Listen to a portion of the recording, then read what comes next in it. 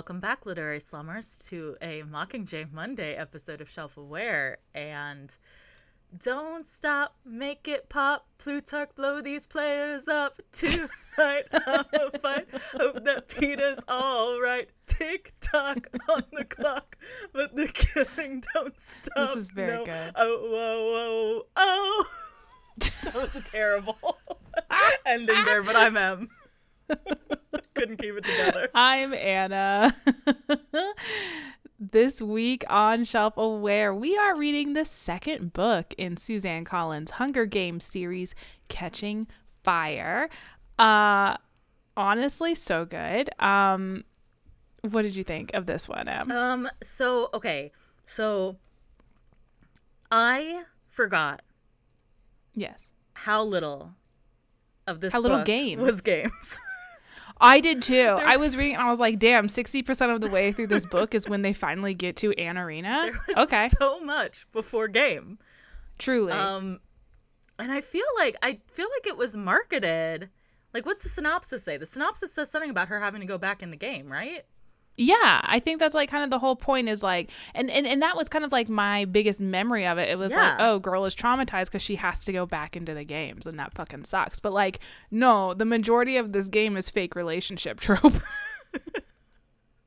It was very slow to get to the arguably plot of this book. But also I think maybe, not to say it was bad. No, and I also feel like maybe that wasn't the plot of the book, and yeah, maybe at least I was very fixated on the game part of both this book and the next, and didn't really yeah, like the next book too.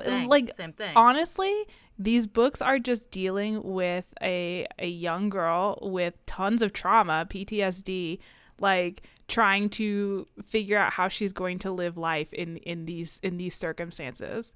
And the answer is not well. Yeah. I will say I did Nothing just goes well check for Katniss. The synopsis, and it doesn't say they have to go back in the game. So I guess it just says that the Capitol wants revenge, but you know, whatever. Whatever. It's all we remembered about it. It was double games. Yeah. Game part 2. So definitely a different reading experience going in than I, kind of thought it would be, because I was expecting just wall-to-wall games, and that certainly wasn't the case. And I guess really, I mean, even the first Hunger Games, it takes a while to get to the actual game, right? And then I don't think I brought it up in the last episode, but I was kind of like, oh fuck, there's stuff after the game, right? Yes. For some reason I remembered it as ending like at the end of when she takes the berries and they're like, it's cool, you can go. But there's like a significant portion of book still after that. Not necessarily as no, that's dumb. I'm not gonna. So yeah, I feel like my recollection of this series is like 3 books about Hunger Game 2, even worse this time. And then it's not technically a Hunger Game, but it is a Hunger Game. Yeah. Surprise Hunger Games, the one that is actually a war. Yeah. So it was interesting for sure, reading the actual plot of the book, I think. Yeah, there's just so much I had forgotten, and I think like maybe because because I didn't rewatch the movie before we recorded this. I wanted to, but I just couldn't quite fit it in. But like, I feel like the movie too was like Katniss finds out she has to go back into the games, and then like that's the rest of the movie. But maybe I'm also misremembering the movie. I bet I can look up a transcript of the movie and just kind of no winners, no survivors. Quarter Quell. Looks like the Quarter Quell announcement happens about halfway through the transcript. Okay. That might not necessarily be halfway through the movie, because scenes without action scenes, words and things. Yeah. I guess it is pretty far into the movie too that they actually get into the arena. I don't know what I thought this movie and book was then. Yeah, I guess we're just dumb. Because literally, like they get to the arena at 60% in, and then it's like 70% of the way through, and they're just like getting to the fighting and stuff, and most of the people are dead within 24 hours. And then they get out, and then there's still a bunch left to go after that. So it's just like well, I mean, I guess that kind of in a way, form follows function here, right? Of Katniss is going into this thinking that her job in this story is to go into the arena. Baby, I need you to stop meowing at that door. Her job is to go into the arena and kill and, you know, come out the victor, have Peeta come out the victor, which is her preference. Right. Mm-hmm. And she is incorrect. That is not the actual plan. That's not the plot of what's happening in this game. So in a way, you know, we, the audience, are going into it being like, oh, I'm expecting this story to be like Katniss has to do the same thing. And it's like, no, that's wrong. That's not what's going on. Even a little bit, you're dumb. Just like Katniss. She's just a pawn. We're all just pawns. We're all just pawns along with Katniss. I did like this one, having read all three, because we are batch recording. Having read all three, I do think this one is still my favorite of the three. Interesting. I don't know. There's just something very interesting about going to each of the districts and, you know, getting to hear a little bit more about that and still dealing with like these heavy thoughts and feelings from what happened in the first book. Like clearly, like these children are broken, and then they just continue to be more and more broken. It's very exhausting and sad, but I liked that there was that background and that like world development and character development and stuff that we didn't have as much of in the first book. I think this was my least favorite of the three. And I'm trying to pinpoint why exactly. And I think it is just because it is a little bit second verse same as the first, you know, in regards to okay, we're doing the same games. beats. We're doing this. She has to go and I mean, like, yeah, not that it's boring because the differences are everyone's real bitter. Yeah, there's notable differences going on, and it was really fun to read it as someone who hasn't reread these books a lot. It was really fun to read it now that I have read, you know, at least knew the overall like twist of this book, where I could kind of pick up on stuff and be like, okay, but are they doing that because of this, or you know, that sort of thing. So that was fun. But just as the book by itself, I think that it lacks the like fun newness of the first one for me, and then that's fair. It has middle book syndrome of it doesn't resolve. So you know, always has the enemy winning in the second book. Yeah. So not that I thought it was a bad book or anything. I just think it was my least favorite of the three. Yeah, these are all so much more solid than I remember them being the first time I read them. And I don't know if that's just because, like, I don't know, the political climate, the nonstop precedented times that we are living in, or unprecedented times that we're living in. Sorry, we wish it was precedented. I don't know. I think some of it's got precedent. Yeah, it's just much more fulfilling read now than it was. Speaking of the unprecedented / precedented times we're living in, this is something very interesting that I was looking up after I finished the third one, but I mean, I don't think there's any spoilers in this fact. What political side would you say these books are on? That's an excellent question. Yeah, because I was like looking up to see, you know, I don't think Suzanne Collins is very conservative or anything, certainly, but I was like, you know, she's so quiet. She doesn't say anything. I wonder if she's ever talked about like what politics she's drawing this from, right? And most of what I got back was like, yeah, right wingers love Hunger Games. Left wingers like it too, but like, because if you think about it, it's like, okay, on the one side, fascist government trying to oh my god, this is January 6th. Oh no. Yeah, like, well, and think about also like Mockingjays January 6th. Well, and also think about like the Katniss being, her whole thing is like living with the land, owning weapons. Yeah, she's from fucking West Virginia. Yeah, owning weapons and being able to like use weapons, blue collar family against the government. Like, oh, you can't take our guns, sort of thing, right? Yeah, even though it's a bow and arrow. Yeah. Oh no, yeah, I can see that resonating. I mean, whatever. I think it also, and maybe this is the intention, but you know, it also works on the flip side. And I didn't find anything to say like Suzanne Collins was like go Trump or anything, but like no, I feel like I get like the point, but like it's taking the perspective of like this is what happens when, you know, this is what happens to the ordinary person when there is an unsettlement in the government between two different sides, right? Because like Katniss is just like an unwilling figurehead in all of this, or like doesn't even realize, you know, like she's kind of dumb in the second book, right? Like not like she's stupid, but just like she's unaware. She doesn't. Yeah, she's just not aware. She's ignorant to a lot of stuff, and I think it's just kind of like. She's this unwilling participant in something that people above her are messing around with, and it really fucks up her whole life, man. Yeah.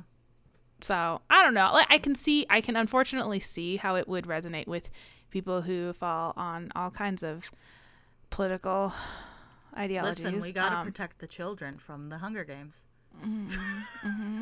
Yep. Yep. God, I'm just like so upset now realizing that Mockingjay is an insurrection. I'm just like, but oh it's man, like a good insurrection. It's a good one, yeah. But sure, history is written by the victors. True. Who did she? Well, that's for the third book. That's a discussion for the third book on who ends up dying. But yeah, let's get into it. Let's talk about it. Let's talk about the second book. What happens? As always, these books are split up into 3 major parts. The first part of this book is the spark. So we pick up, it has been like a few weeks or maybe a couple months since Katniss and Peeta have returned home. There have been like celebrations in the district. Everyone in 12 is happy because they're getting more food than usual. And Peeta and Katniss have moved to the Victor's Circle, Square, wherever it is, the Victor's Village. I don't know what they fucking call it.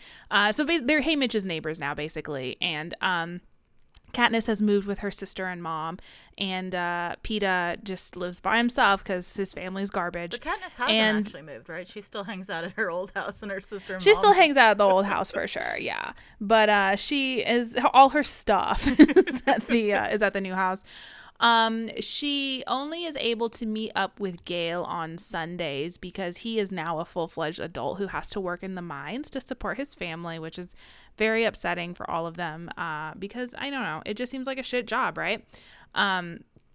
In this book, I mean, I'm sure it is a very difficult job for real coal miners, but in this book specifically, it's a very shitty job. It's also like, and would it actually pay more, you know? Right, like they were making bank. Like, he's been able to support them all on a hunter's income. I guess if he's doing the mines and then still hunting on Sundays to supplement. But, like, I don't know. Seems like maybe you traded one job for 2 when you could have just done the one and that was working. So I don't know why you did. Maybe because he wouldn't have been able to get the Tesserae at this point. Right? Because he can't get that anymore because he's out of the games. Yeah. He's graduated from the Reapings. Yes. And I think like, or no, that's later on after his family gets ostracized. But, so she basically, Katniss has taken over a lot of the hunting duties for both of their families now because she has a shit ton of free time now. She's rich. She's super famous. She's got this nice big house. She doesn't ever really need to hunt for herself and her survival anymore. So she's kind of refocusing all of that onto Gale's family. And also just like hunting is her way of escaping and thinking about the things that have happened to her in the previous book.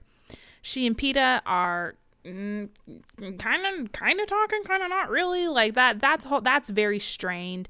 Haymitch drunk off his ass and having to be kind of parented by Katniss and Peeta, and Gale kisses her. This was like they're having like, there's a Sunday where they're out together, and I guess like Gale just kisses her and he's like, I just wanted to do that just once. Like, okay, Gale, get over yourself. There's a lot more kissing in this series than I remember. Like, there is. They do a lot of smooches. They do a lot of kissing. Just kind of whenever there's like a moment, Katniss will smooch a boy. And She's got to get those little kisses in. You got to get her kisses in. And you know what? Props for her, because she's like, you boys can't make me choose. I'm going to kiss who I want. Yeah. And you guys are just going to deal with it because you want my kisses. Right. Which supply and demand. Okay. Sure thing, Katniss. Go for it, girl. Then one day she gets a visit from President Snow. He's just like chilling in her bedroom, or not in her bedroom. He's like in the living room. He's like chilling in the living room, and he's like, "Hey, just so you know, your little stunt in the previous Hunger Games didn't care for it, and you're gonna cause a lot of unrest in the districts, and we cannot have that. So I need you to make me believe that you and PETA are fully super duper in love when you go on this like grand tour of the districts, which every victor does at the end of their Hunger Games. Like they give them a couple months reprieve, and then they go on this big victory tour so that they can see everybody and I guess feel super bad about looking at the families of the children they've killed. And you got to make me believe that you're in love, and if you do that, then I won't kill everybody, you know. And also, I know about that time that Gale, your quote-unquote cousin, kissed you. Because that's the other thing. They had to tell everyone that Gale was Katniss's cousin because everyone knew that, like, Gale and Katniss were real tight.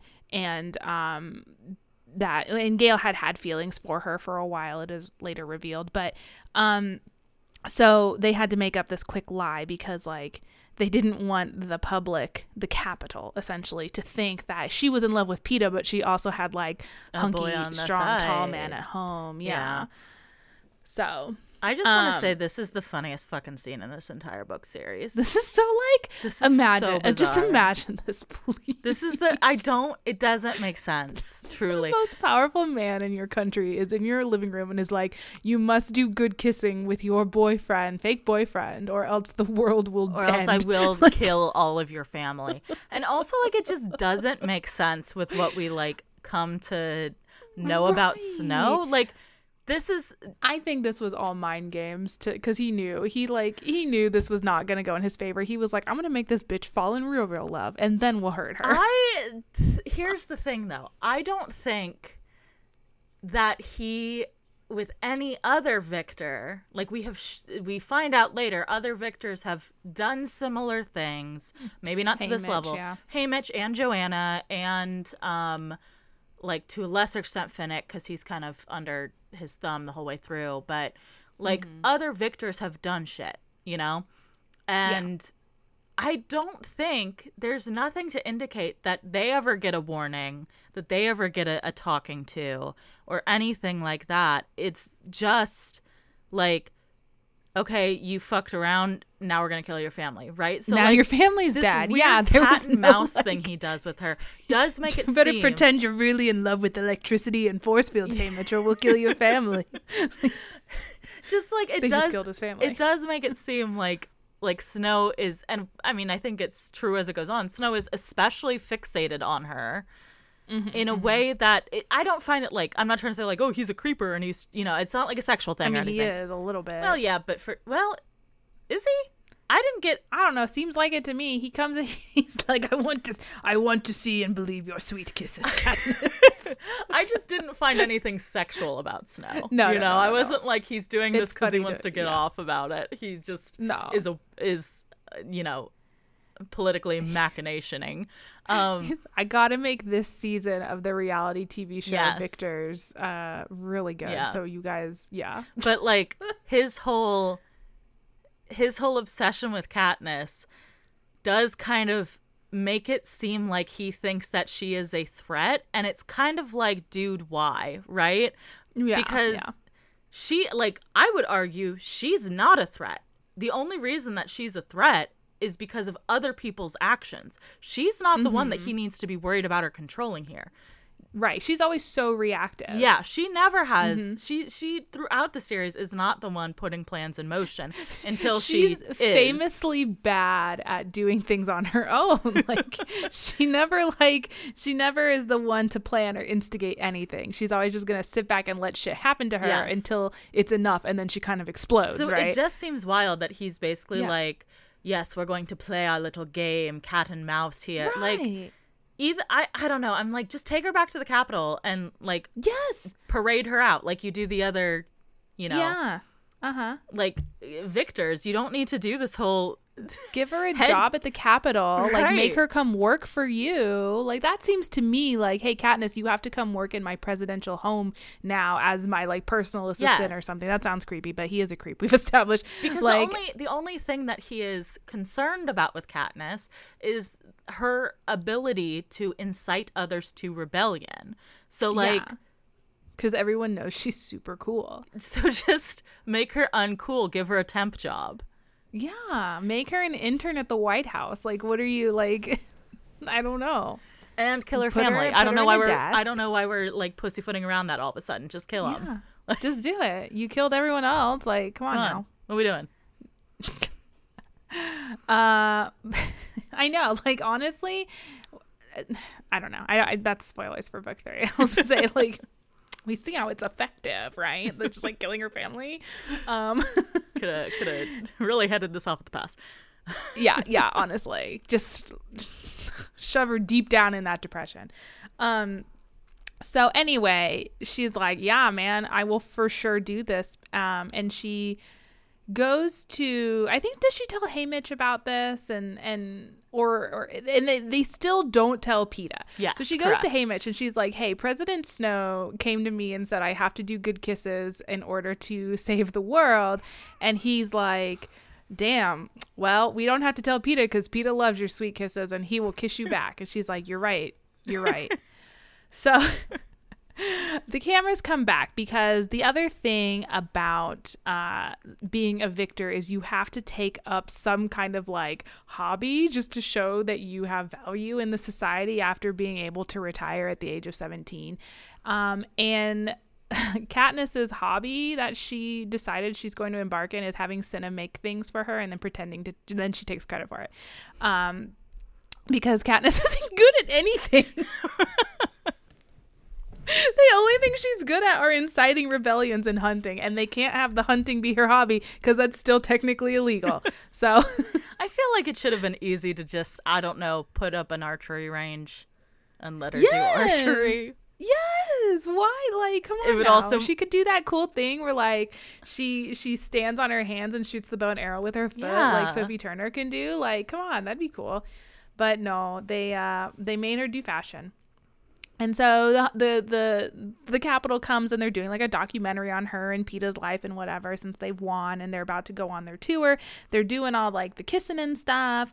And then they leave on, they go on their adventure. They start at District 11 and they meet the families of Rue and Thresh and they give speeches.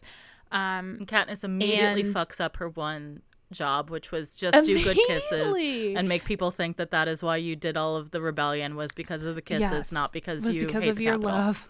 Yes. Yeah. Like immediately, like you had one job, girl. Immediately. PETA goes up there and he gives a speech and he's like, and to thank District 11 and specifically Rue and Thresh's families, I'm gonna give them like every month I'm gonna give them money. And that's like unheard of. No victor has ever done that before. And so everyone's like, oh my God, like, is that a rebellion? And then Katniss gets up and she basically is like, yeah, man, this was really fucking unfair that this happened. And it sucks. I really loved Prue. I really loved Rue.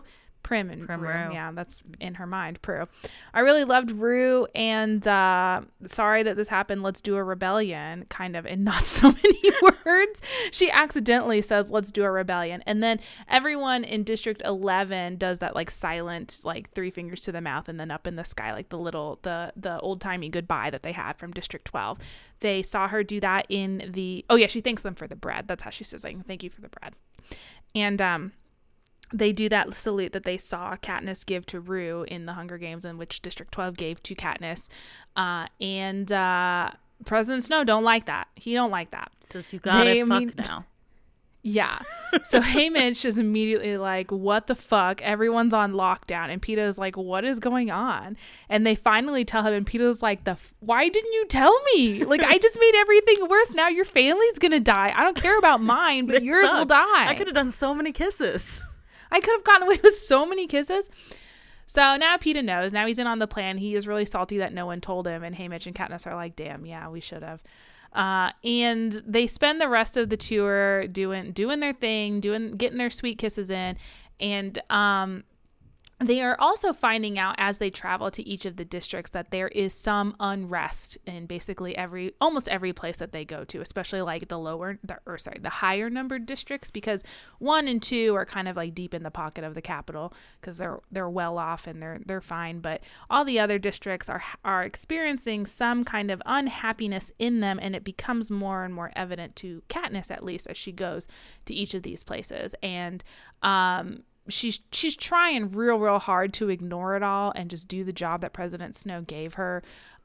She and Peeta having real bad dreams. They, start sharing a room on their little victory tour train, which helps sparks rumors. And then like when they get to District 2 or something, I think Peeta proposes to her and she, accepts, and everyone's like, yay. And President Snow's like, we're going to do a wedding in the Capitol. But then like he has this private conversation with Katniss, or he hugs her and like whispers in her ear, and he's like, you fucking failed, bitch. I'm going to kill everybody now. And Katniss is like, oh no. Which again is like, bro, why are you telling her that? Like, yeah, really. Why are you giving the game away, just my guy? Surprise her with a dead family. Yeah, I don't understand. Give her a bouquet of dead prims. Like, come on. You know how to spice up any relationship is to just surprise your significant other with a bouquet of their family members' heads. Surprise your 16, 17-year-old significant other with a bouquet of their family's heads.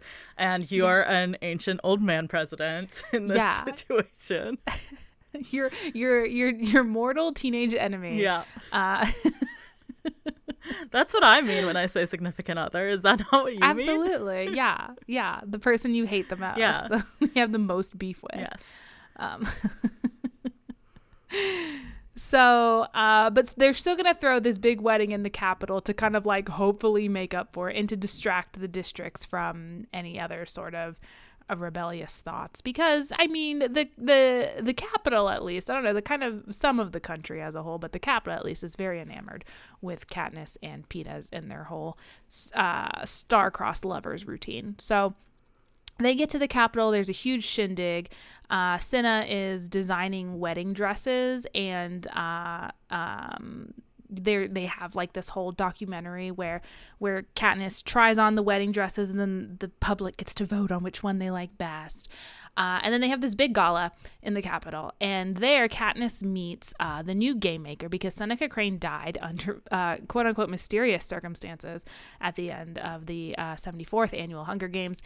And Plutarch Heavensby, also known as Philip Seymour Hoffman. What's his face? Snow tells Katniss, doesn't he? Is that who tells Katniss, or is it Plutarch?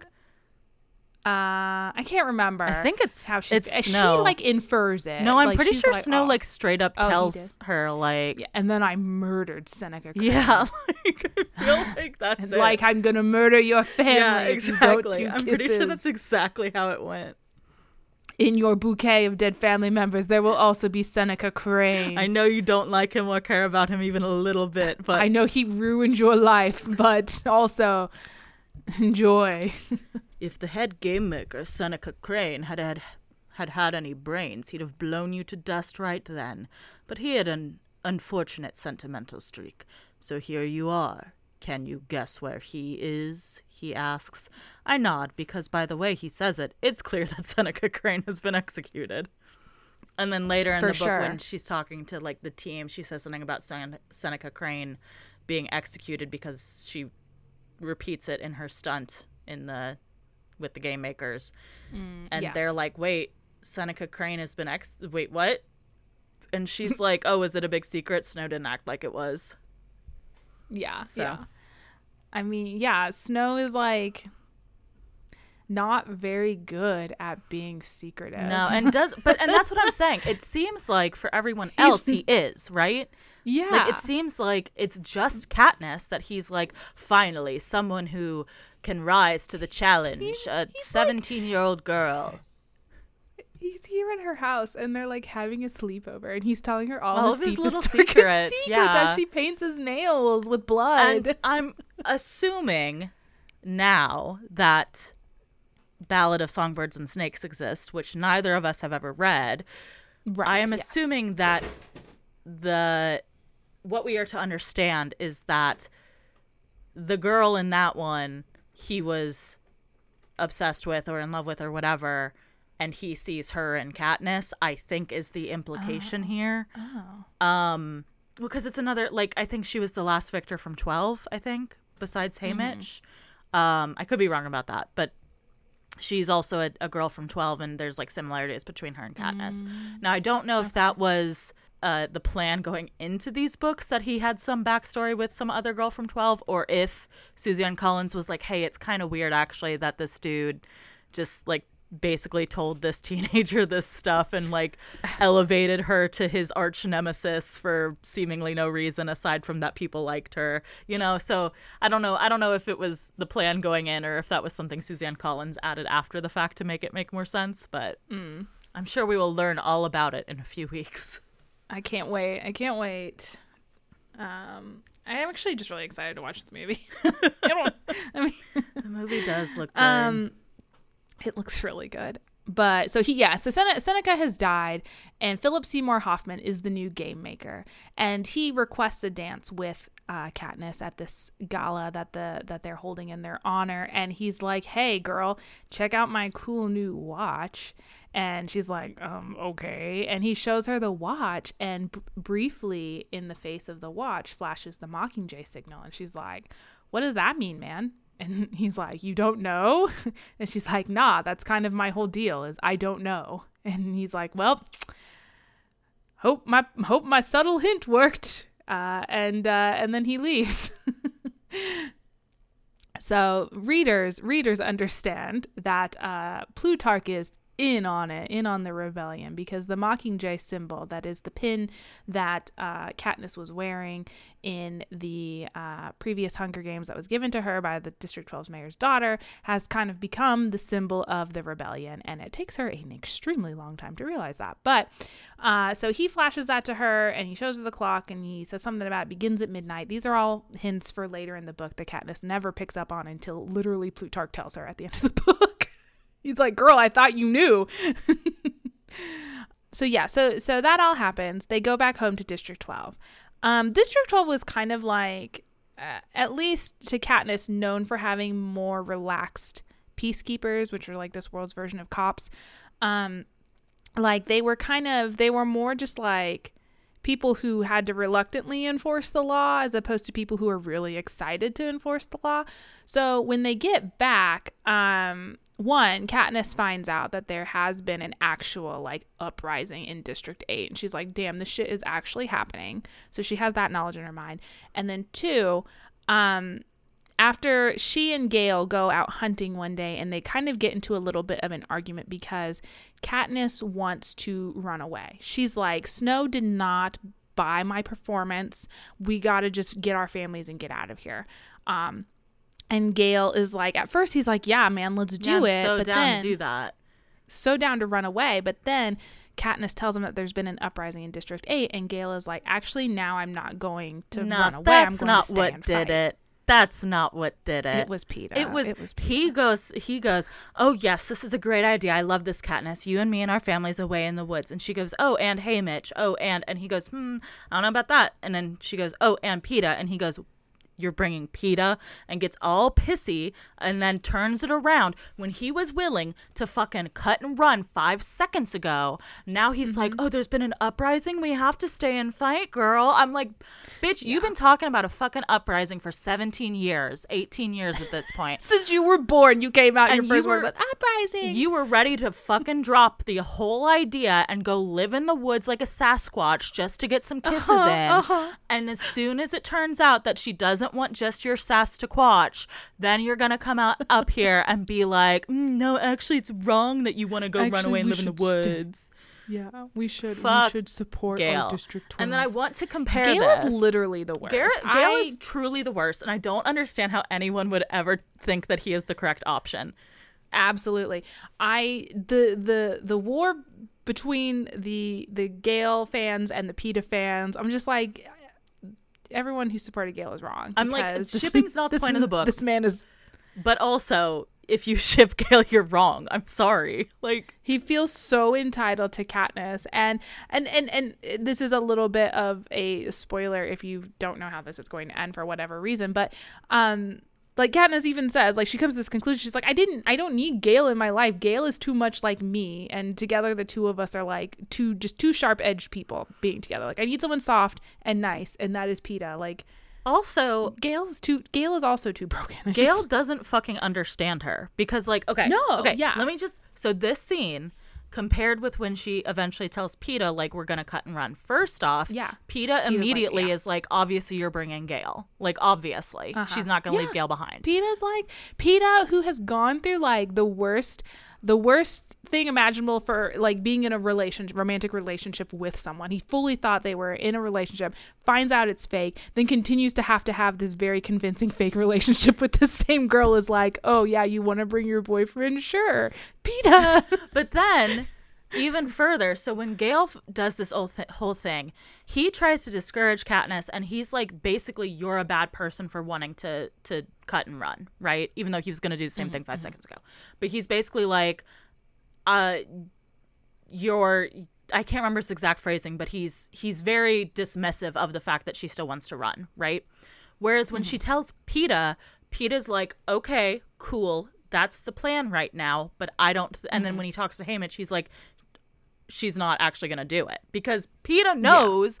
Peeta knows that Katniss couldn't actually cut and run. Whereas she just wants support.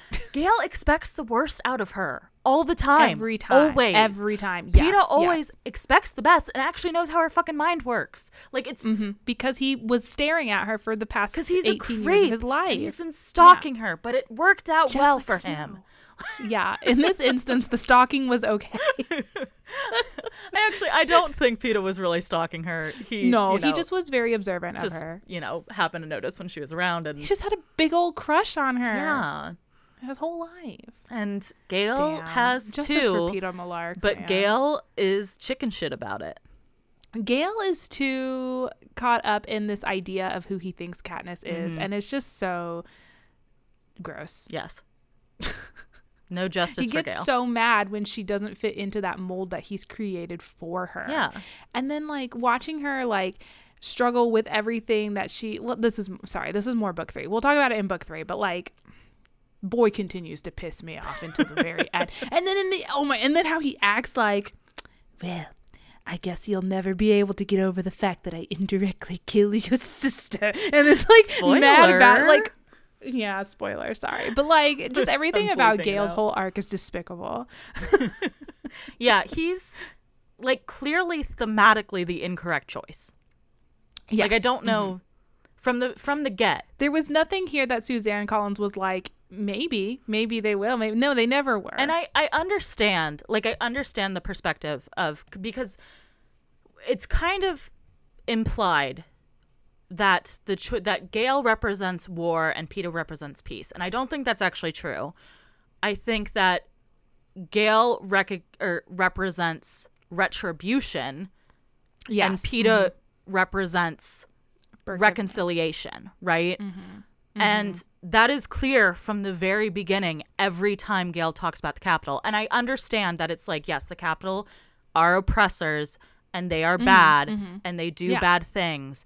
But yes, like Gale, you should want to eat the rich. You should want to eat the rich. But Gale fully does not understand, is not willing to accept that they have humanity as well, because he wants to believe that there is some, like, that there are good guys and there are bad guys, and it is not a matter of fortunes and where you were born. And well, he's like predator prey. That's his whole thing. It's like he's the hunter, and he's like, if I'm the predator, then everyone else is prey. Yes, he's everyone like, who's against me is prey. Capital is automatically bad. Everyone else is automatically good, and it's like that is a fallacious way to view the world, and it also does not help you achieve the goals that you want to achieve. Yeah.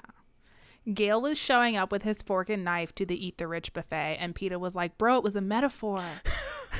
No, Gale was showing up with a fork and knife to the Eat the Rich buffet, and everyone was like, okay, yeah, but maybe not the babies. And Gale was like, nah, fuck that. Like they Peeta said, some people in the Capitol are also being oppressed. Yeah. Anyway, Peeta, long live Peeta Millark.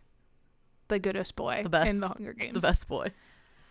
Tragic. Anyway, so they get back to District 12, and their nice lenient cops have been replaced by hard ass cops, who definitely have like Punisher stickers on their little peacekeeper outfits for sure. And so the Katniss, they have this little argument, Katniss and Gale do, about whether or not they're going to run away or whatever. Katniss leaves early. And she goes back, she meets up with Peeta. She's like, hey, let's run away. Peeta's like, cool. And then they're like walking into the downtown area of District 12, and they hear like some nasty capital punishment going on. Gale has been caught poaching, and that's a crime. And so they are just whipping up that boy in the town square. And he has been, it's been a long time. They've been working on him for a while. Katniss steps in, and she like catches one of the lashes intended for Gale right on her face. And then Haymitch strolls up, and he's like, I cannot believe you just wounded our Victor. She's about to go on camera in a week. I'm going to have your job. And they basically use their clout to get Gale out of the situation and take him to Katniss's mother to be healed, wherein Katniss starts to have all these feelings of guilt and feels like she needs to be loyal to Gale. She does do a kiss upon him where she feels like she has romantic feelings for him. Gale gets his hopes up, but don't worry, because Gale gets his hopes up, but also Gale pretends like he doesn't remember it, basically, like doesn't bring it up. It's weird. Yeah, he like brings it up to throw it in her face later, but doesn't bring it up to like talk things through or be like, hey, so what was that about? Or like, hey, I would like to be boyfriend girlfriends. Do you want to do that? Or anything like that. He just wants to be a whiny bitch baby. Like that he wants. Whereas as far as we know, Peeta has never once like had a big hissy fit over what happened to him. No, never. Maybe he understands. Maybe Katniss. In the private rooms of his bakery, he sobbed into a loaf of bread. But sure, he made a bread that looked just like Katniss, and then he burnt it. He was like, "Girl, I'm firing my ass." But then he felt really bad about it, and he made her cheesy buns because those are her favorite. Whereas Gale is over here like, I don't actually want to explain what I want out of this situation at all ever. I just want her to intuit it and then give it to me. And I'm like, bro. She's not a mind reader. She's not a mind reader. She didn't even know that you knew that she kissed you, which, also not a great look, but whatever. It was the only chance she could have kissed him without him taking that as some sort of permanent sign of they're meant to be. I don't know, man. She did it. She's a teenage girl. What can you say? She did a little kissy kiss on him, and she's like, damn, hope he doesn't die. He doesn't. He pulls through. But so then anyway, Katniss is like, I gotta go clear my head. She goes out hunting, even though, her friend just got whipped for that, but it's fine. She goes out hunting. She runs into these two refugees from District 8, and they basically serve the purpose of giving us more information about this world. But they say the uprising in District 8 has failed, so we're leaving. Dipping, man. Yeah, we're fleeing to District 13. And Katniss is like, District 13? Sillies. District 13 was destroyed in the first rebellion. And they're like, girl, haven't you ever watched the footage of District 13? It's always the same damn image with people green screened on top of it. And she's like, Katniss is like, maybe. I don't know what a green screen is. So yeah, Katniss is like, I don't understand. I don't know anything. And then they show her some bread, and it has her Mockingjay on it, and she's like, why? And they're like, you don't know? And she's like, no, what? I don't know anything. And then they leave. She's like, guess I'll never know. Guess I'll never know. She has to sneak back into town. The electric fences have been turned back on, and she twists her ankle real bad getting back into town. To try to catch her being out of town and then be like, yes, well, now we can punish you, which like, why? Just punish her. Like, I don't understand why suddenly. If President Snow knows about her little secret kiss with Gale in the woods when she came back from the games, then like he certainly knows. He certainly has footage of her being out in the woods when she's not supposed to be. So like, if you're gonna kill her, just kill her. I fully like gaslit myself into not remembering that was a real thing. Like that there was stuff later in the books that confirmed that was real, and I was like, oh, this is the whole relationship with President Snow is in her head. Like I truly thought that like President Snow was like a PTSD President hallucination. Snow, he's been dead for years. Not like that, but like that he showed up at her house and told her to do kisses. Like, because that is and knew that she had another kiss with another boy. That is a thing a 17-year-old would think of, not a thing that an 80-year-old grandpa that an would 80-year-old do. man. And she'd be like, "How'd you know?" And he'd be like, "I was there. I was there. I was Gail the whole time. I've been Gail. I mean, There maybe is no Gail. I am Gail. Could be Gail's future. Who could say? Time He is a seems closed the type. loop.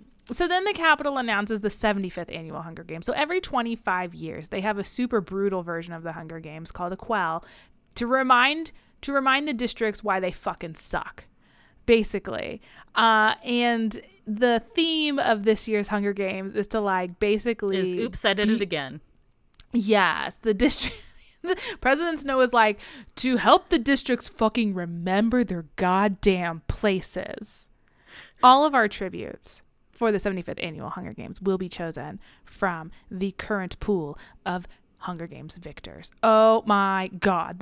Everybody hated this. And there's like a little thing about how they wrote down all of the things for the quarter quell when they first started doing Hunger Games. And he's like pulling them out of the sealed box or whatever. It's like, no, bitch. Yeah.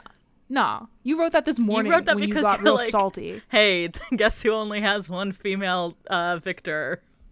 Yeah, like, come on now. What would they have done if they pulled out this envelope at the 75th annual Hunger Games and Katniss and Peeta hadn't won? What would they have done? Who could say? But well, the thing that we're all afraid of. The government forces your child to transition so that they have enough. Oh no. Yeah. You got to protect the kids. You have to. God. This is a hard writing book.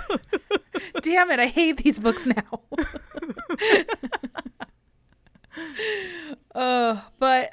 So basically everybody hates this. Everybody hates this games because the victors over the years, everyone sees them every year because they are one, celebrities who kind of become beloved, and then two, like the mentors of the next tributes in the game. So kind of like essential to the whole thing, right? So this is a very unpopular move on Snow's part. And I know like he was just doing this to get at Katniss. We all know his obsession with Katniss has done this, but like he just didn't think of the bigger picture here. Like, Snow, this was a bad idea. What you doing, girl? This is a bad idea. Also, I think again, there's like these moments how the privileged classes have the 1 and 2 have kind of a disadvantage when it comes to this sort of celebrity because they turn over so quickly, right? Like there's new victors from 1 and 2 every few years versus like Haymitch or theoretically Katniss or Peeta or even like Finnick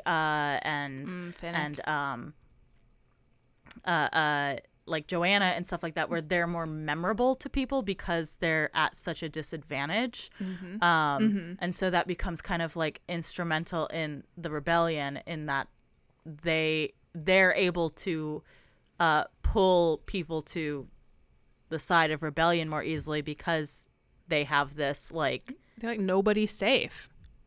Yeah, and it's like they're more of crowd, like they're crowd favorites, right? Because they've like people know who Haymitch is because no one else wins from District 12, so he's always been the mentor. Yeah. Yes, it is very unfortunate. It was a bad plan on Snow's part. He did not think it through, and it leads to a very unruly lead up to the games. So Peeta, okay, so how it boils down basically is that Katniss runs off into the woods to deal with these emotions because she knows for certain she's going to have to go back into the games. And then she comes back once she realizes, oh shit, Peeta's going to be in the games too. I have to save Peeta because it wasn't fair that last year everyone did everything they could to save me. Now it's our turn to try and save Peeta. And this very kind of like, I think, unfair scene where she comes back to Haymitch and she's like, oh my God, we have to save PETA. And Haymitch is like, finally caught on, sweetheart. The first thing he did was come in here and say, how are we going to save Katniss? Like, he tries to make her feel bad for this, like, for basically mourning the safety that she thought she had for the rest of her life. Like, come on, Haymitch, cut the girl some slack. Yeah, but I also think that we need to look at the bigger picture of Haymitch as kind of the master manipulator of the two here. Of the three, of, you know, PETA and Katniss, of, like, I think that Haymitch realizes if Katniss doesn't have a thing to fight for, that she will be, like, useless, right? Like, she's not going to fight to save herself at this point.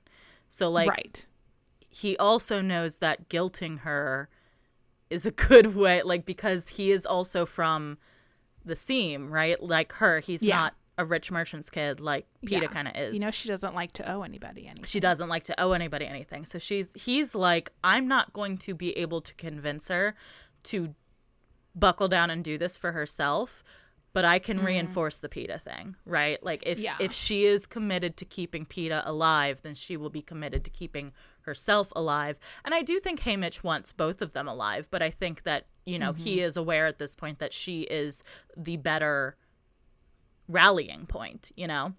So I think that everything with Haymitch is coated in this, like, layers of genuine affection and trying to manipulate them to get the best outcome for them, while also trying to manipulate them to get that best outcome for society. Yes. And because, I mean, I think even without the, like, she needs to be the rallying point, I think that he still probably would have tried to guilt her into wanting to save PETA, because it would be more likely that she would survive longer that way. Yes. My feelings on Haymitch in these last two books just, like, really waffled between, like, love him, good solid father figure to replace any family that Katniss ever had, and also, like, major fucking asshole. My opinion of Haymitch is, if there is one Haymitch fan, it will be me. And if there are no Haymitch fans, I have died. You're dead. I think, like, he didn't learn, and I guess, okay, part of this is that Katniss, we all know, infamously terrible actress, cannot pull a ruse to save her life, right? And the PETA works well in his ignorance, because he's just, like, naturally very charming, and also naturally very in love with Katniss.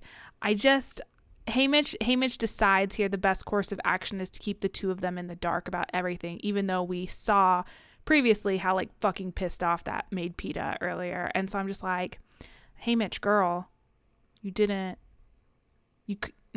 don't know, man. It just felt bad. I think he should have told. Here's my counter argument. Like Katniss in the dark. I think he should have told PETA. I think we're also lagging again, and this is going to be a fucking nightmare to edit, but it's fine.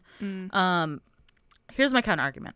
I think you're right that in an ideal world, he should have told PETA. PETA is made upset by not knowing things. But he is also right that, and everyone kind of supports this, that telling Katniss the plan is a bad idea. And I think that because he... so dope. And I think that because he genuinely cares about both of them, I don't think he could tell one without the other. Yeah, I do think there's also probably PETA would have tattled. Like, he would have immediately told Katniss. Also, yes, PETA would have told Katniss. PETA is the type. So I think, like, so I heard this secret. I think yes, Haymitch is withholding and, you know, could have just told them things and saved them a lot of angst, but at the same time, Haymitch is not playing the Hunger Games, right? He's playing the bigger game. He's playing the bigger game. And yeah, I think, and it kind of carries over. I don't know. I guess reading this from Katniss's point of view, I'm more willing to, like, side with her on this of, like, Haymitch did them a little bit dirty. Because it continues into the next book, too, where he's just, like, not telling her everything. And I'm just like, hey, Mitch, you got to learn your lesson one of these days, my friend. You gotta open up to people. But I don't know. I don't know. I feel like there is a lot in these books of people's right to self-determination and people's right to know things. And I think like ultimately the book comes down on the side of like, yes, you should be open and honest and tell people things so that they can make informed choices. But I think there is also this like wiggle room of, yeah, that's, and this also is kind of what the book is about, right? Is like, there are ideals and there are actualities in war, right? And we see all of these characters having to deal with how do we mesh our ideals and our actualities, right? And for a lot of them, there are certain lines that can't be crossed. But I think this is another one of those cases. Gail said no lines. Gail said no for me, lines. please. All ideals and actualities will fall into place. Gail said, I will do literally anything you ask of me. Whereas I as long as I get to kill some capital people. I think with Haymitch, it's like, yeah, I mean, there's only so much he can tell them without it becoming a problem for some, either like that's going to get them in trouble knowing things or that's going to get him in trouble and then he won't be able to help them. You know, like it's, there's a lot of political scheming going on that at the end, and that's the other thing with these that is great about these books is like, it's kind of subverting the chosen one trope, right? Of like, Katniss is the chosen one and she's going to save the world. And it's like, she does, but she doesn't even fucking know it. Right. Well, she doesn't save the world in the way that she is expected to save the world. She simply, like, in terms of her ending the capital, she doesn't do that, right? She does something else entirely. So I think that's kind of like, she is supposed to be presented to the people as the chosen one, but she doesn't actually need, or I would argue deserve, to know all of the information that she wants to know. Like in terms of like a war strategy, like she's like, I should be privy to literally everything. And it's like, you have done nothing to prove that that is the case. Like, you have done nothing to prove that you are trustworthy with information or that you will act rationally or in a way that works. And I mean, again, I think the book ultimately comes down on like, yes, but you should still have the choice, right? But I think from the Haymitch perspective of like, you don't want to fuck shit up. I don't think he's wrong for lying to him. I don't think he's wrong. See, that might be a good argument, but Katniss's pain is my pain, and Haymitch done did a betrayal, so sorry. Well, he might be being clever, but is he being a good friend? I don't know. There are no friends in war. There are no friends in rebellion. So they go into hyper training mode. Basically, PETA's like, we have to act like we're careers so that we can beat the careers because they have had so many more, like they have so many advantages on us. They know the other victors really well. They've been able to watch the other district's strategies and like, they just like, they know each other and we're the newbies on the block. We don't know anything about anybody. So they like buckle down and they do their studying. They have the reaping. Obviously, Katniss is called up, and then Haymitch is called up. So PETA's like, I volunteer as tribute, and everyone hates it. They go to the Capitol. They have they got the little training montage where basically, they're trying to make allies. They're trying to make friends. They're trying to show off what they can do. They're not holding back like they were in the first games because they know the best way to get allies in this games is to show everyone how strong they are despite being the youngest people there just about. And also everybody knows what their tricks are. Yeah, everybody knows everything about everyone, and so there's no point in trying to hide anything. So Katniss shows off real good with her bow. PETA throws some stuff, I guess, and he paints whatever. He's not a very fearsome man, poor PETA. He's just here to have a good time. He's good at making friends. I will he's say, just here to have the best time possible as he's about to die. I feel kind of bad.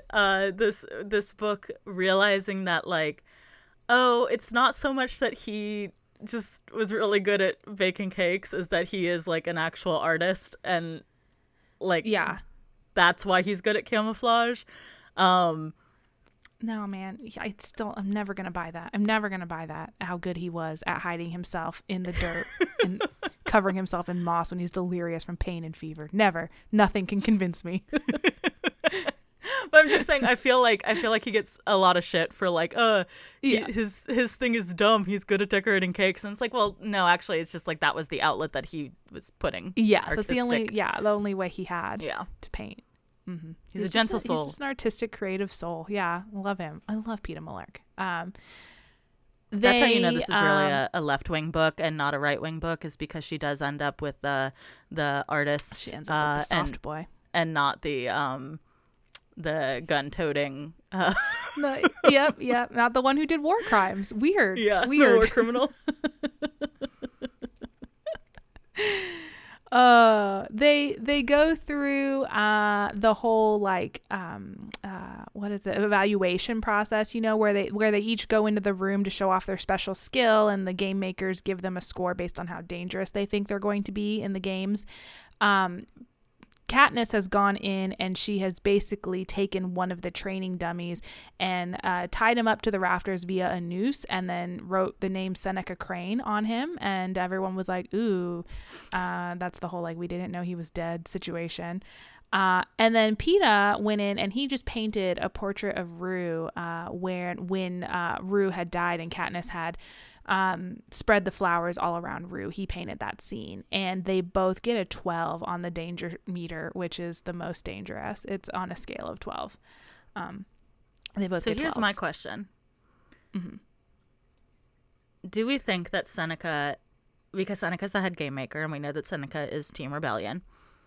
You mean Katniss? Seneca's dead. You're right. We know that Plutarch is Team Rebellion. Because Plutarch is the head game maker. Hold on, let me take it again. Because we know that Plutarch is the head game maker, and we know that Plutarch is Team Rebellion. Katniss assumes that the reason that they've been given 12s is because the game makers want to put a target on their backs, right? Yes. Do we think it is that, or do we think it is that Plutarch wanted to, again, boost her popularity and make people more likely to rally around her when she goes rogue? That one for sure. I think he was definitely like, guys, you have to ally with her because look at, she's got a 12. You need to ally with her. Like, I think there's definitely like, Joanna is very hesitant. I don't think even with I'm talking capital citizens, that he's saying like, look how good these two are. Aren't they awesome and your favorite champions? Oops, she got out. I wonder what she'll get up to next. Wonder what's going to happen. The most powerful of all the victors is free. Yes.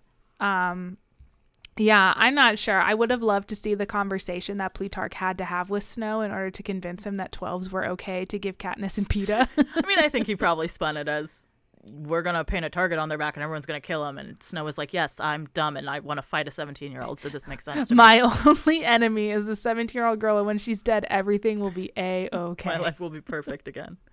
Everything will go back to normal. They also are supposed to like be seeking out allies that they want. And of course, Katniss is like, I want the 80-year-old woman from District 4 because she seems really nice. And I want the two techie people from District 3, Beatty and Wyrus. I want them. And those are the only allies that I want. And Haymitch is like, oh, good fucking God. And then she goes, just kidding. Never mind. I don't want any allies. Fuck this. It's me and Peeta. Ride or die. Goodbye. Yes, absolutely. Which, like, you know what? Fair. She's like, Peeta should be my focus. I don't know why we're fucking around with these other people when I'm going to have to kill them anyway. I can survive this just on my own. They have their interview with Caesar Flickerman, who they didn't mention what happens to Caesar throughout the course of the rebellion. Like, he gets mentioned a couple times, but then like never again. And I'm just like, what happened to him though? Dying to know. Caesar's one of my favorites. But they have their interviews, and Katniss goes before Peeta, and Cinna has created for her the wedding dress that everyone voted on, that they thought was the best wedding dress for Katniss. Like, the wedding is not going to go on now, obviously, because it is presumed throughout the capital that one of them will die, because surely they will not allow Katniss and Peeta to live again. But So the wedding has kind of been called off, but they still voted on the wedding dress they liked best. So Cinna was like, hey, wear this tonight. Snow made me do it. But at the end of your interview, you should definitely twirl around and put your arms in the air. And Katniss is like, Cinna's my best friend. I will do whatever he says. I got you. She does that at the end of her interview, and the dress, the white wedding dress, like from the bottom goes up in flames and turns into this beautiful black dress made of feathers, and she looks like the Mockingjay. So fucking cool. And then Peeta goes up and he's like, well, Katniss is pregnant. He's like,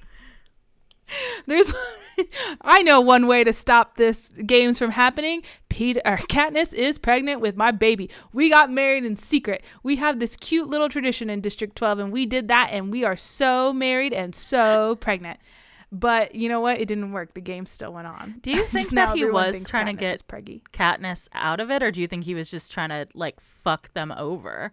Because I think both. I think Peeta was like, I'm going to make the Capitol look bad, but also maybe there will be enough of an outcry from the citizens that they'll pull Katniss out of this. I don't think he was going to stop the games fully, but he was like, I'm going to do everything I can to see if Katniss can get out of this. Hey, people don't give a shit about children dying. You know what they do care about? Unborn children dying, aka fetuses. Oh my God. But I think that points to it being left-wing because he's using that argument against the Capitol.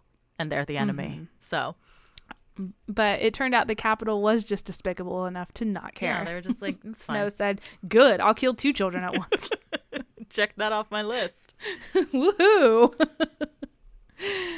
Oh, so then the next day the games are set to happen. They go to this arena, and as Katniss is being like lifted up into the arena, she gets to watch as Cinna is beaten and dragged away by the peacekeepers. And then her tube is lifted up, her little pneumatic tube that takes her up to the arena, and she's just like, what the fuck did I just see my best friend? Cool start. Very distressing. So then the games happen. The whole theme of this game is that it's a clock, tick tock, as Wyrus says the entire time. And Kesha, tick tock on the clock. DJ know the something's. I haven't listened to that song in a long time. I'm sorry, everyone. I'm sorry, Kesha. Mm-hmm. Mm-hmm. You listened to it at the beginning of this episode when I sang it perfectly. I did, but did I?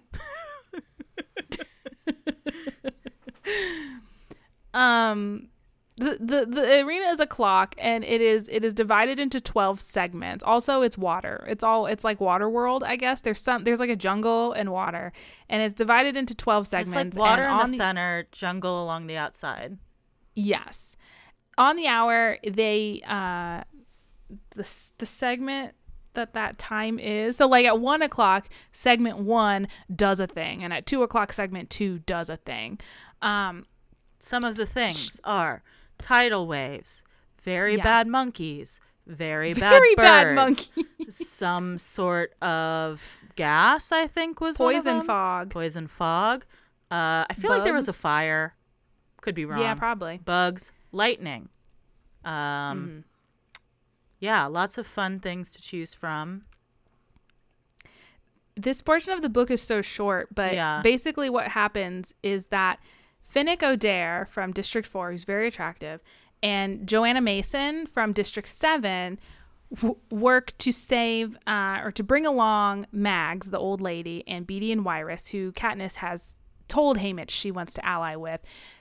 Joanna is like, Haymitch told us that if we wanted to ally with you, we had to bring these fuckos with us. So here are the people you wanted. Now are we friends?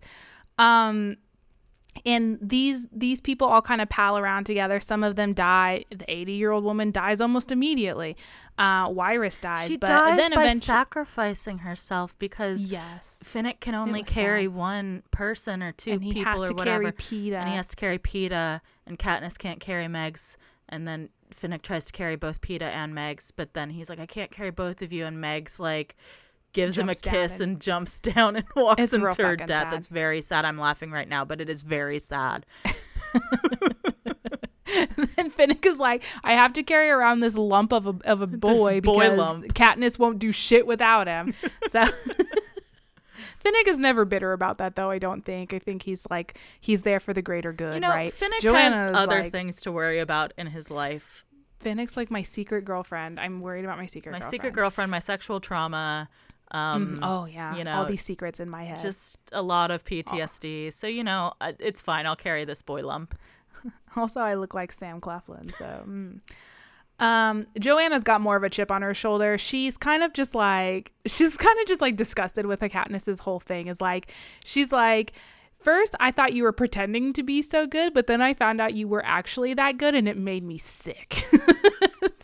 Joanna is very traumatized by everything that's happened to her in her life. All of her family is dead. She's just like, she's just fucking over it, right? She doesn't want to have anything to do with anyone that's like happy and good or whatever. Yeah, and I think also like this kind of gets brought up in the third book a little bit more, but she didn't get the chance to be the girl on fire, right? Like, yes, yeah. She would have wanted to be. She wasn't that long ago, right? She was like the year before them, or like 2 years. Yeah, something like that. Fairly recently. And, you know, no one thought that she had the personality to make a revolution happen. And which, you know, fair. She suffered a lot after her games. So it's like unfair. There's kind of that, like, yeah, Katniss, her life is fucked up, but also her life is kind of charmed in a weird way that Joanna's is not. Yes. So I think though they've both had shitty lives where everything went bad for Joanna, it went better for Katniss. Yeah, and I think also how could you not be jealous of that? Katniss, the mythology around her is building such that it seems like everything that happened that is bad that has happened to Katniss is to make something great, right? Whereas everything that happened that is bad for Joanna is just a bad thing that happened for no reason. Yeah. Right? It's just collateral damage. Yeah. She's not the hero. She is the NPC who gets sacrificed, you know? Like, that's who she is. Which is tragic because that continues in the next book, too. Like, Joanna's so sad. I like Joanna. I admire her personality, like just like always so like I don't know, just something kind of fun about all of her sarcastic comments and everything, and how the games have shaped her in a way that like Katniss was kind of protected because she had a PETA. Yeah. Joanna did not, and so like it's a foil. It's a foil. Do you guys get it? It's a foil. If there is one Joanna fan, it is me. If there are no Joanna fans, I am dead. Joanna's very good. Anyway, so Beetee basically, so Wyrus and Mags die, very sad. Beetee sets up this thing, like some electronic contraption to blow out the force field that's preventing everyone from just fucking escaping the arena. But they're playing they're gonna electrify the lake in order to try to get he's kill the fish, telling everyone that they're gonna electrify the lake to try to get the like last two careers that are still up or whatever. Yes. And he blows up the force field, and then Katniss is knocked unconscious. Well, he blows it up, or he tries to blow it up, and he fails. And then Katniss shoots her arrow. Katniss is the one who actually ends knocked up unconscious, blowing it up. Yeah, because she puts together that, like, because again, Katniss gets one moment of actual real rebellion in each book. Like, everything else is build up to that one moment. In the first moment, it was the berries, and she never realizes what she's doing when she does it. Right. Until the end. And it's kind of like it's often a moment of just pure instinct rather than like plotting, right? Mm-hmm. So this is her moment for this book, is that she realizes like something's going on with the force field and with like the wire, and like what Beetee has been doing doesn't make sense, and hey, maybe like I can say fuck you to the Capitol this one last way, right? So she shoots the arrow and blows things up.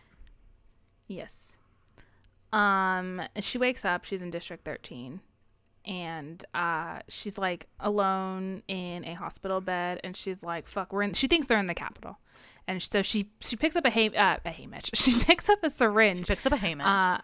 she picks up Haymitch. Now, she picks up a syringe. She doesn't know what it's filled with, but she's like, at the very least, I can save PETA from being tortured by the Capitol. So I'm gonna just find him and some plunge air in this. this dude's blood. Yeah. Yeah, I'm just gonna give PETA a gentle death. But then she realizes when she runs into Haymitch and Finnick and everyone else is there, she's in District 13, which does still exist. I mean, just she like doesn't those realize. District They 8 tell kids her. people say before. Yeah, She's dumb. And she realizes by the information being fed to her that she is in District 13. And she learns that from Haymitch and Plutarch that there has always been a secret plan to rescue Katniss. Basically, ever since they announced the Quell, the Quarter Quell twist, that it would have to be tributes from the pool of victors. They were like, we got to save Katniss because Katniss is the symbol of our rebellion. Another question. And Plutarch in this general scene says that he showed her the watch to give her a hint because he thought she was going to be a mentor.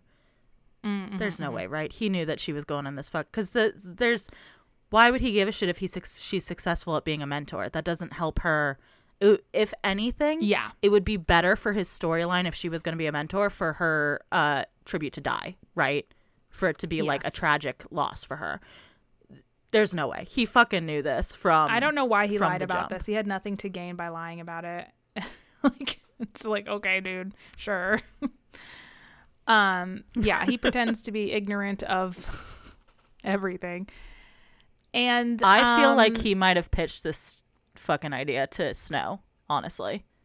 You know, I could see it. He's kind of a like his whole plan is they need to make Katniss the star, right? Like she's not going to be the star from the sidelines. He's got to get her back in, and then like number 2, he needs a way to like extract Katniss in a way that she will not fight she that, won't be right? Anywhere near the districts, right? Like she's not going to be like, I have to stay with my mom or whatever. Like, so how does he do this?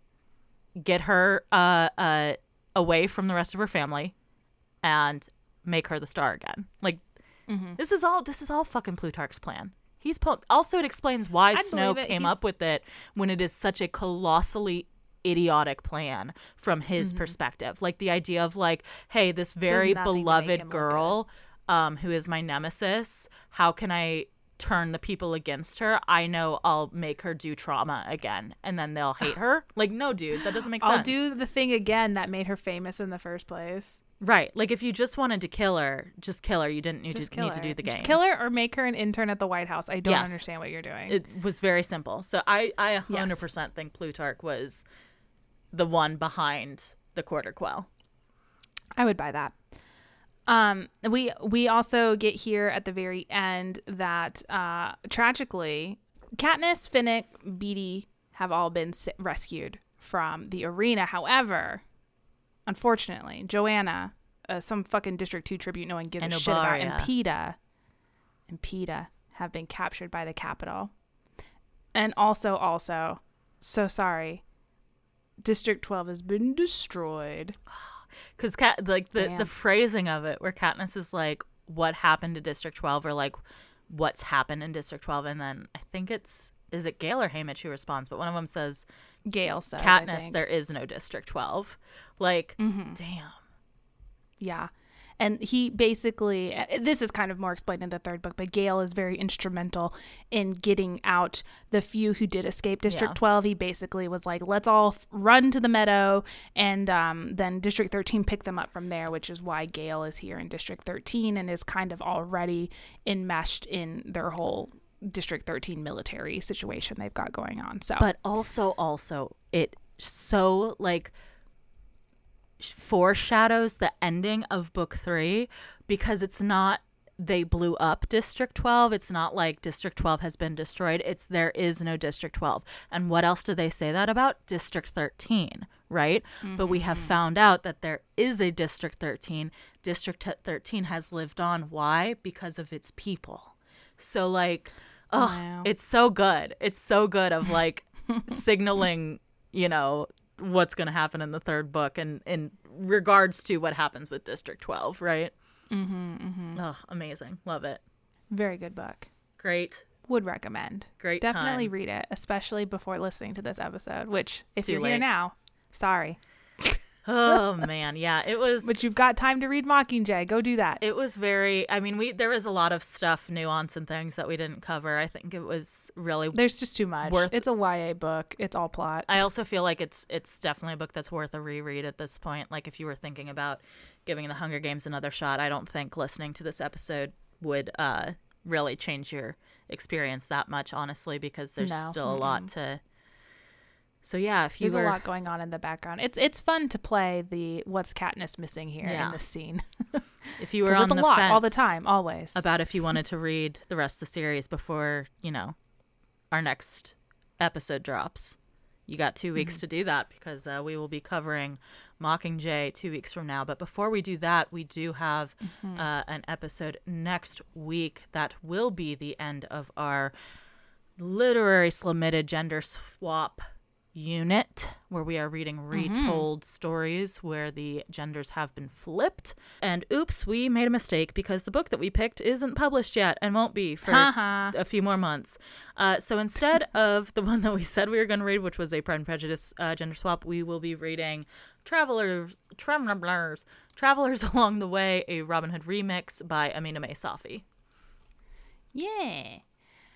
In the meantime, if you have any books or units you'd like for us to cover on the podcast, either because you think we would love them or hate them, you can tweet at us at shelfawarecast or email us shelfawarecast@gmail.com. As always, thank you to Ben Cope for the use of our theme song. You can check out his YouTube channel on our show notes below, and we are also on all of your favorite podcast aggregating platforms. So if you haven't followed or subscribed to us on one of those, you definitely should.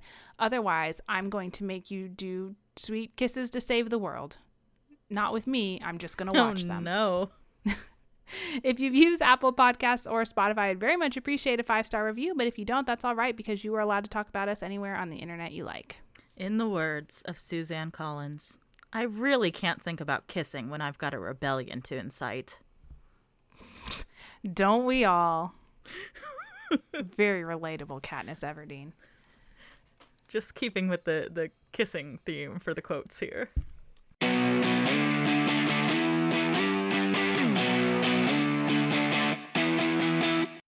Why is Storygraph saying this isn't going to be published until 2024? Are we stupid?